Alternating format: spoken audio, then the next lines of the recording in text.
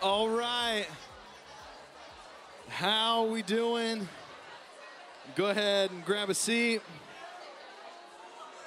All right, yeah. What is up? How's everybody feeling post-spring break? Anyone need a longer spring break?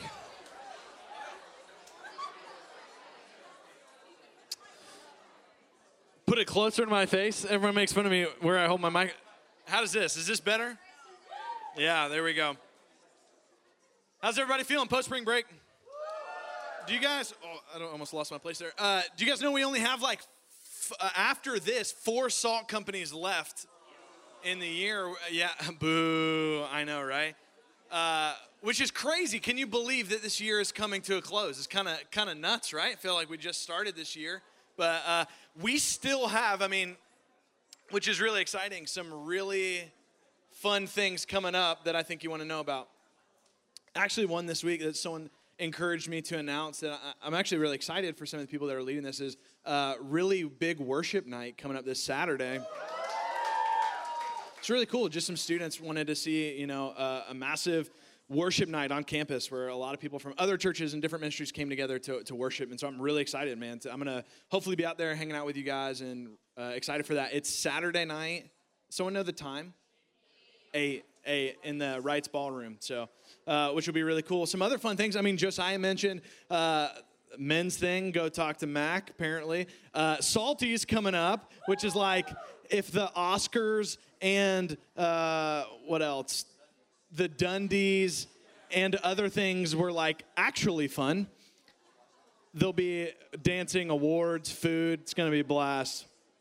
There's a dance afterwards, right, Joe? Yeah, sick. You want to see my best dance move right now? All right, here we go.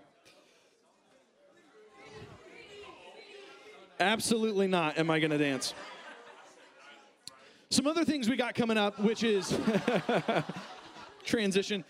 Some other things we got coming up, actually starting next week, which we're really excited about. For the last 4 weeks of Salt Company, we're going to be jumping into a new little series looking at lessons from the life of David. And so we're going to start that starting next week, where we're going to jump into the book of 1 Samuel and look at the life of David and just extract, I think there's some key lessons there. And so I'm really excited. Jump in with us next week as we kind of begin looking at lessons of the life of David. But we've got a couple weeks left of school, and I think it'd be really good tonight to honestly just give you guys some encouragement with the last couple weeks.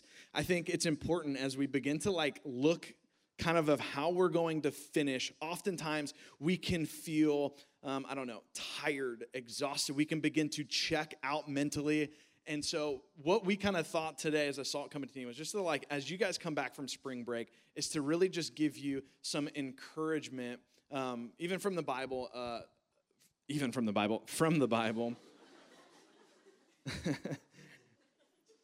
as you kind of begin to wrap up this semester. And so if you've got a Bible, go ahead and open up to Hebrews chapter 12. We're going to be looking at just 2 verses in Hebrews chapter 12. I remember watching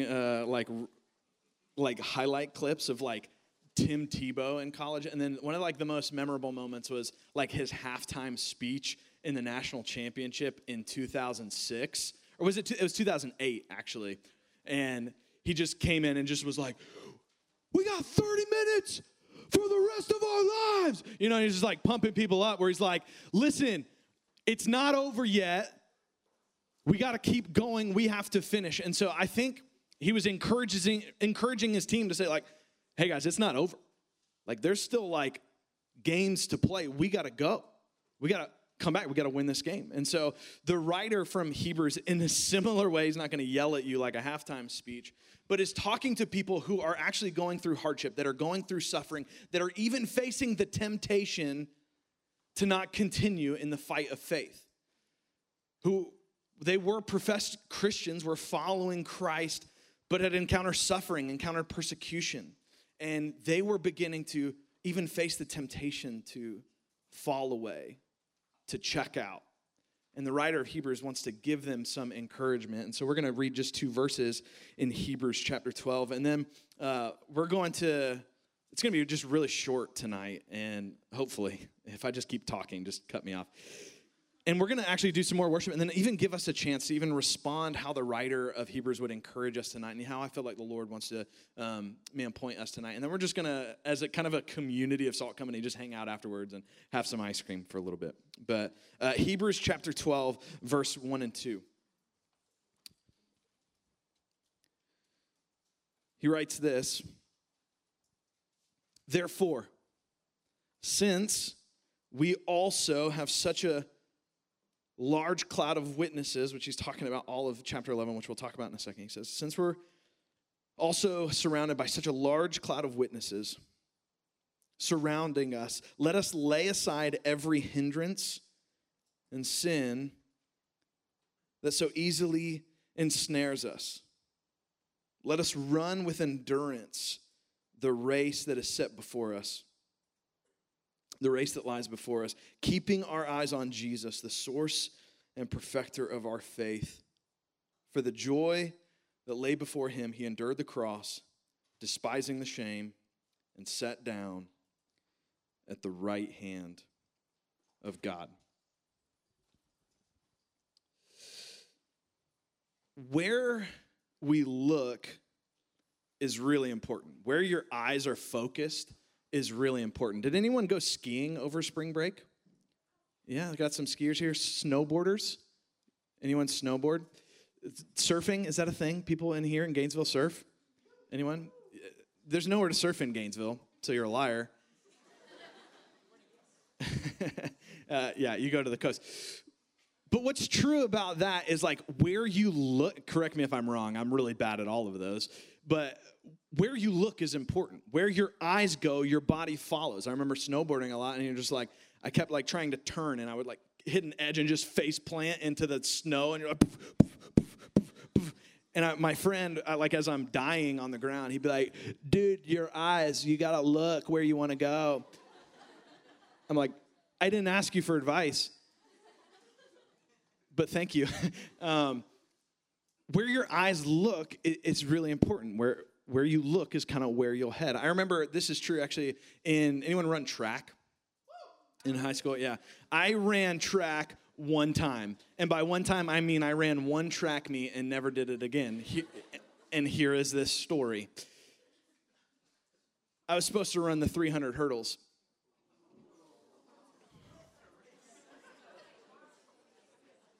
Does that surprise you or something? Yeah. I took off, okay? And I've never run this event before. I practiced it maybe twice. Not really track but I was doing it for fun. So there's a girl I was actually trying to talk to on the track team. Just like track, didn't work out. Anyways, here's how it started, okay? I'm in first place for like a little bit. Listen, I took off. I'm not kidding. And I'm cruising.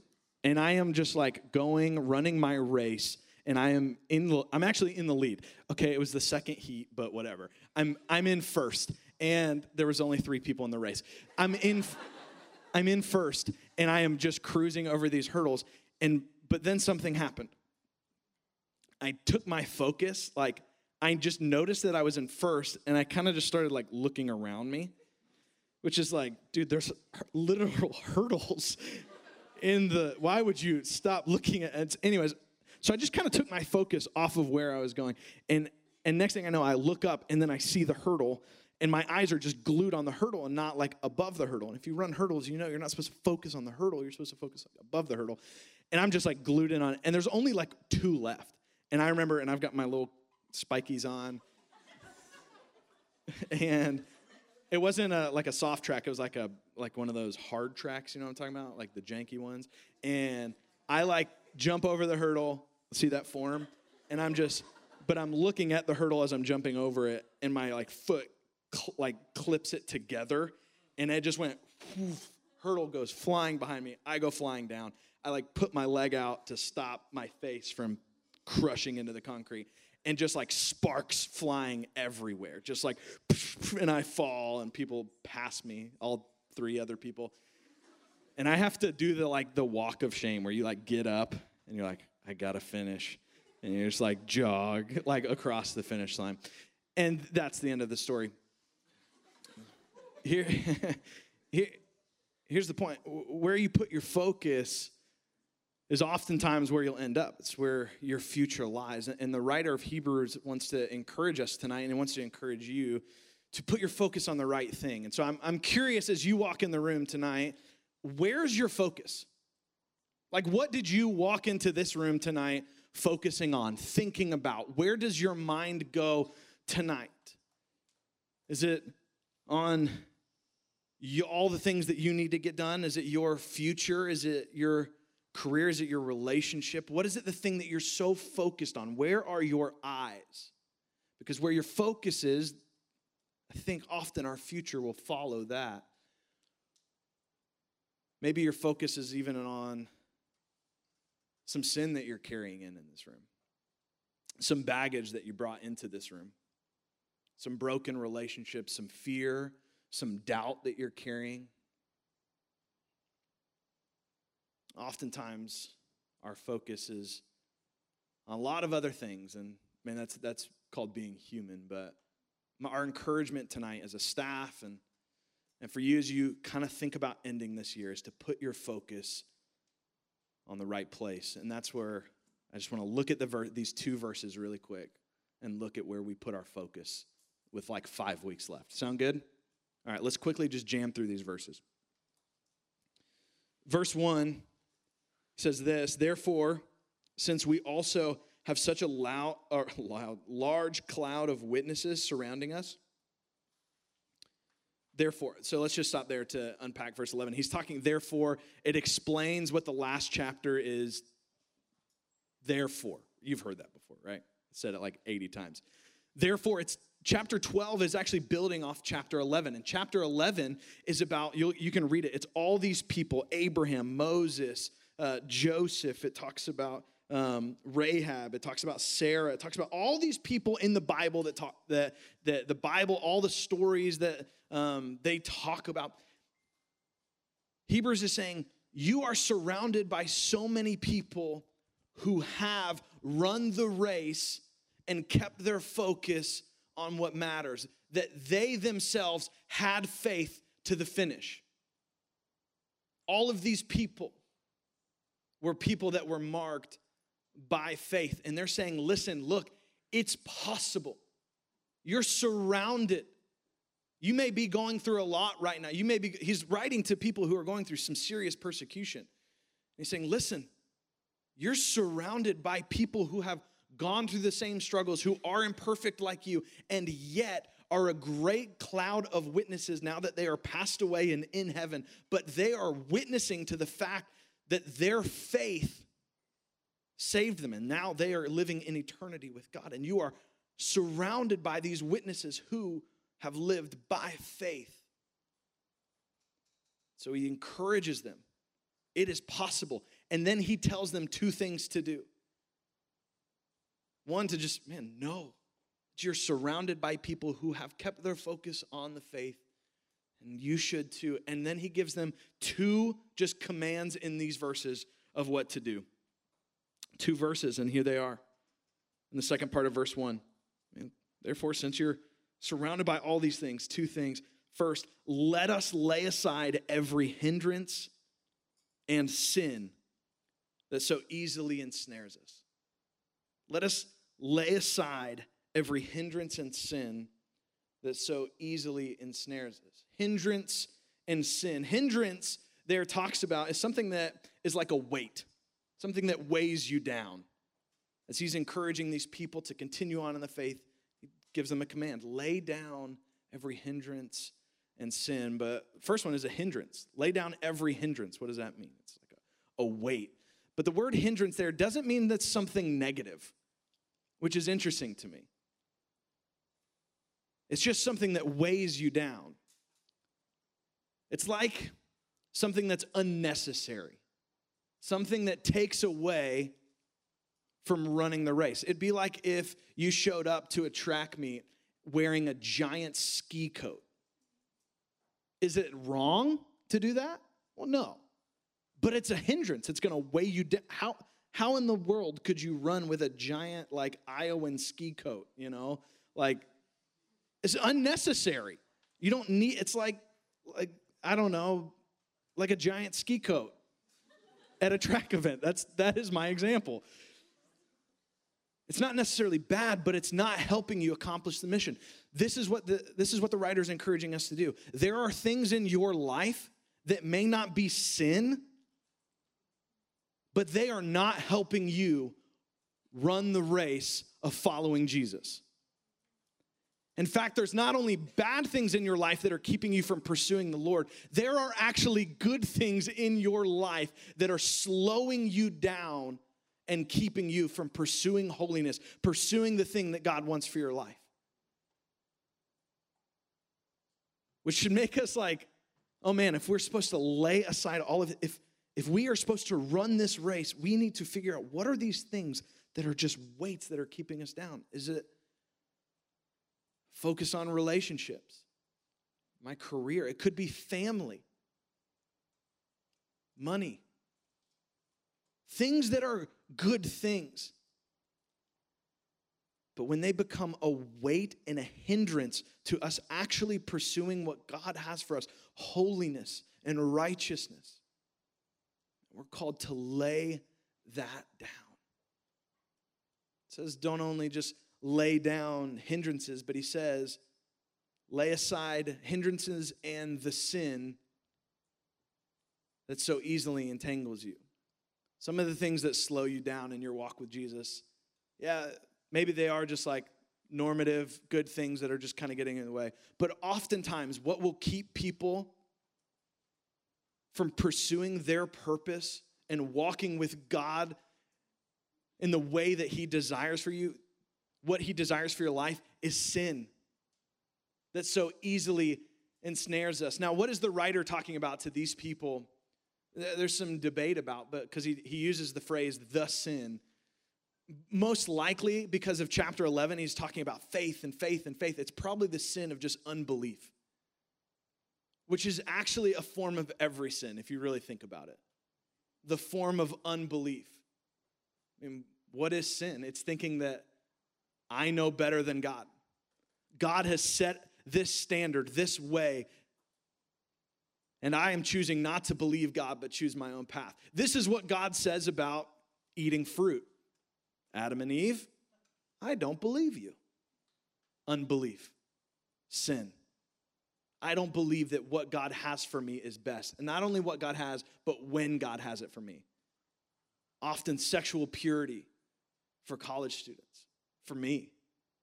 An unbelief that the way and the when and the how God has designed it is what's best. And I have to believe what is best and pursue that. And anything that is unbelief to that will lead to sin. Does that make sense? Unbelief of God leads to sin. And it says, sin that so easily ensnares us. In college, I've told you guys stories about my college time. It was rough. I lived in a house with 6 guys. You guys have heard plenty of this. Well, I've told you a lot of gross stories about my house. Here's another one. In my room, I lived onto like an extension room of the house with another guy. Me and him were the only one that actually shared a room, and it was really gross. It had like these types of panels, but like we spray painted these black, and so you can't see all of the stains. We had like a bunch of low ceiling office paneling that was just like stained, and it wasn't stained because of water. There was a raccoon that lived in our roof. We didn't know this at the time, obviously, but we noticed when we would go to sleep that we would hear like, we're like, what in the world? And it was a raccoon. And we named this raccoon Roxy. And I never saw Roxy until finally we called an exterminator. And, well, we called our landlord and we're like, hey, dude, there's a raccoon. And he was like, yeah, go buy a raccoon trap. I was like, are you kidding me? We're not going to buy a raccoon. It's your job to get raccoons out of our house. Like, you're the landlord. So anyways, we went and bought a raccoon trap and put it up in, and we just put some peanut butter in it. And what we found out, it's really easy to catch raccoons. You know, they're smart, but they also like are so incessant on eating food that they'll just like kill themselves. So we caught Roxy the raccoon and freed her a long way away from our house. I wonder what happened to her. Anyways, I'm just thinking about that.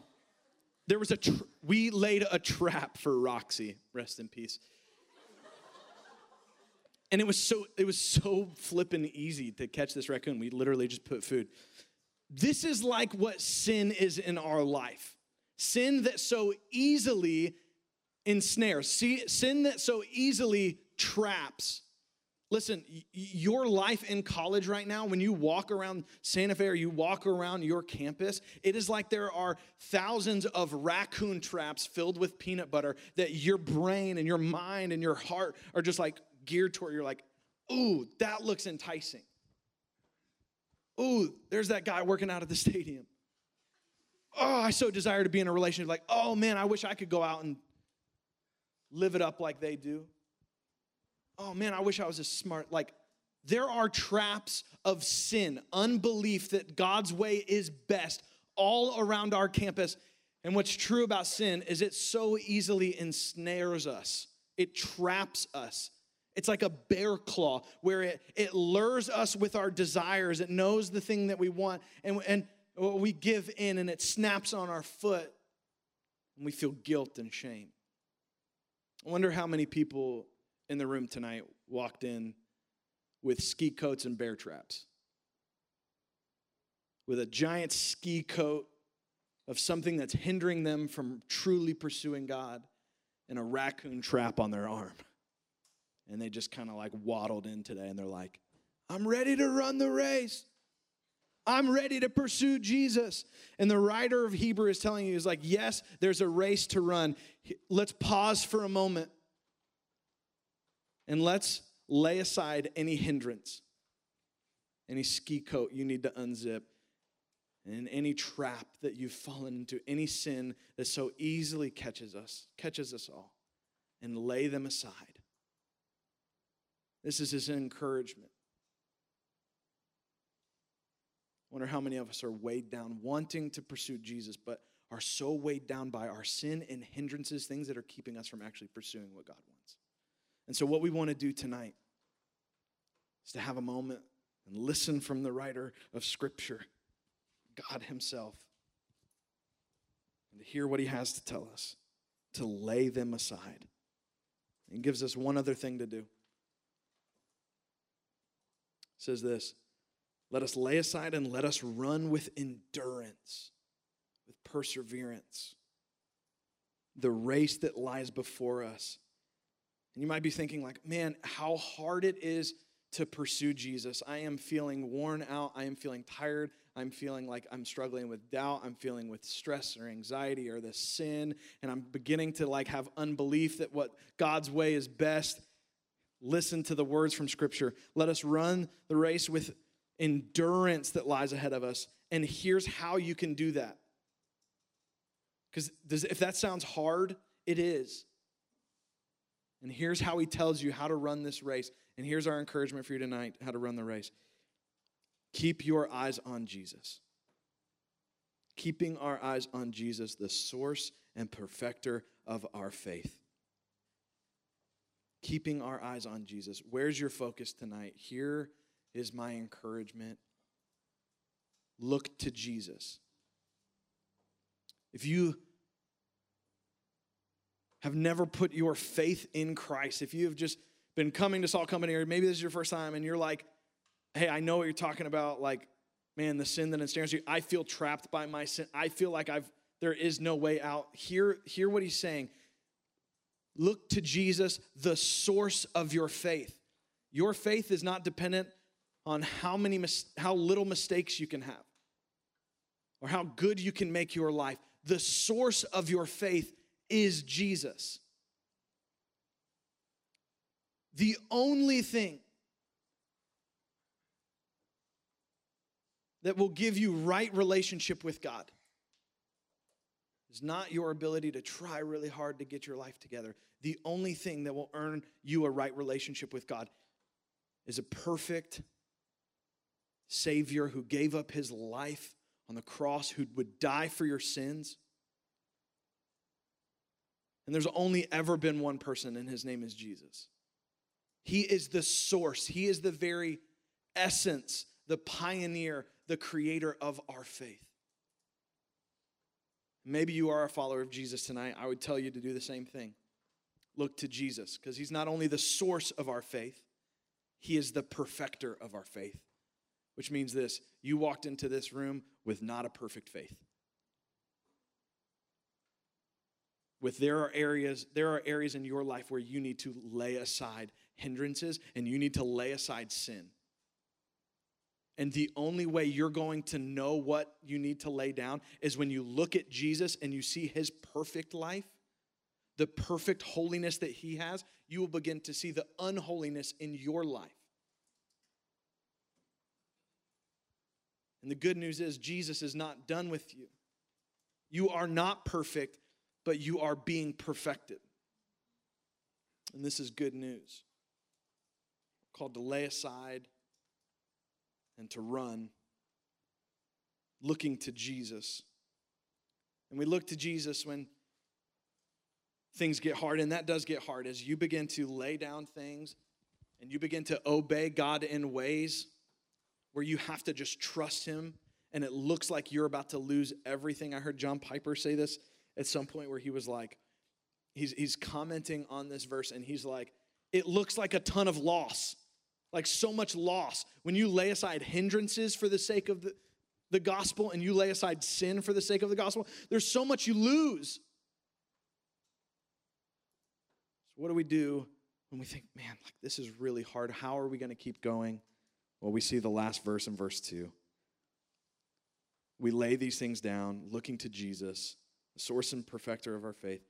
For the joy that lay before him, he endured the cross, despising the shame, and sat down at the right hand of God, at the right hand of the throne of God. We look at the example of Jesus, who knew what was ahead of him, the cross. And in his mind, you have to know this is something I do not want to do. This looks like incredible loss. This is the loss of life. This is death on a cross. You think Jesus wanted to die? No. Part of him, his human side, I don't want to die. But for the joy that was set before him, endured the cross. Jesus saw past the pain and suffering. He saw past the loss of life and saw the joy and the glory that was set before him in obedience to the Father. And so the writer of Hebrews encourages us right now, before you think about ending the semester and an encouragement for your faith, to lay aside your sin, to lay aside hindrances. And though it might look like loss tonight for you, losing something, know this: there is joy set before you if you endure the suffering that comes with living like Christ. And that joy is relationship with Jesus. See, when we follow Jesus, we lose a lot, but in actuality, we lose nothing because we gain Jesus. Let's pray.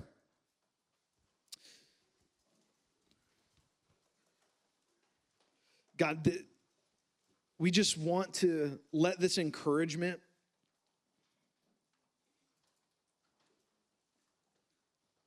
fuel us to trust you. That when you call us to lay aside hindrances in our life, to lay aside sin in our life, that God, that all of that is worth it. Running this race, pursuing Jesus, being convicted of sin, conformed into your image, this is all worth it because of the prize that is before us, the prize of heaven, the prize of Christ, that we get to know him, And the more that we suffer, the more that we know him. God, we want to see this encouragement. We want to hear this, and we want to trust. God, give us faith to believe.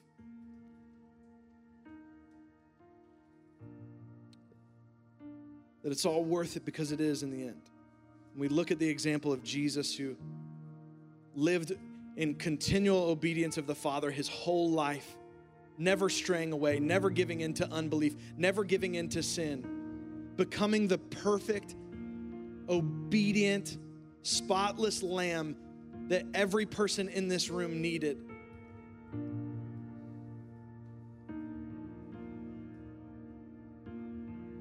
And he even endured the cross on our behalf for the joy that was set before him. And this joy was the glory of bringing a lost people to himself. The joy was getting the worship from others and giving glory to the Father. And the Father is glorified through the Son's sacrifice. And God, through the Son's sacrifice, we have life and we have joy. And so, Father, would you just lead us into a moment to just, to see Christ, to see him, to look upon his beautiful face, to see the gospel is true in our life, and let this encourage us.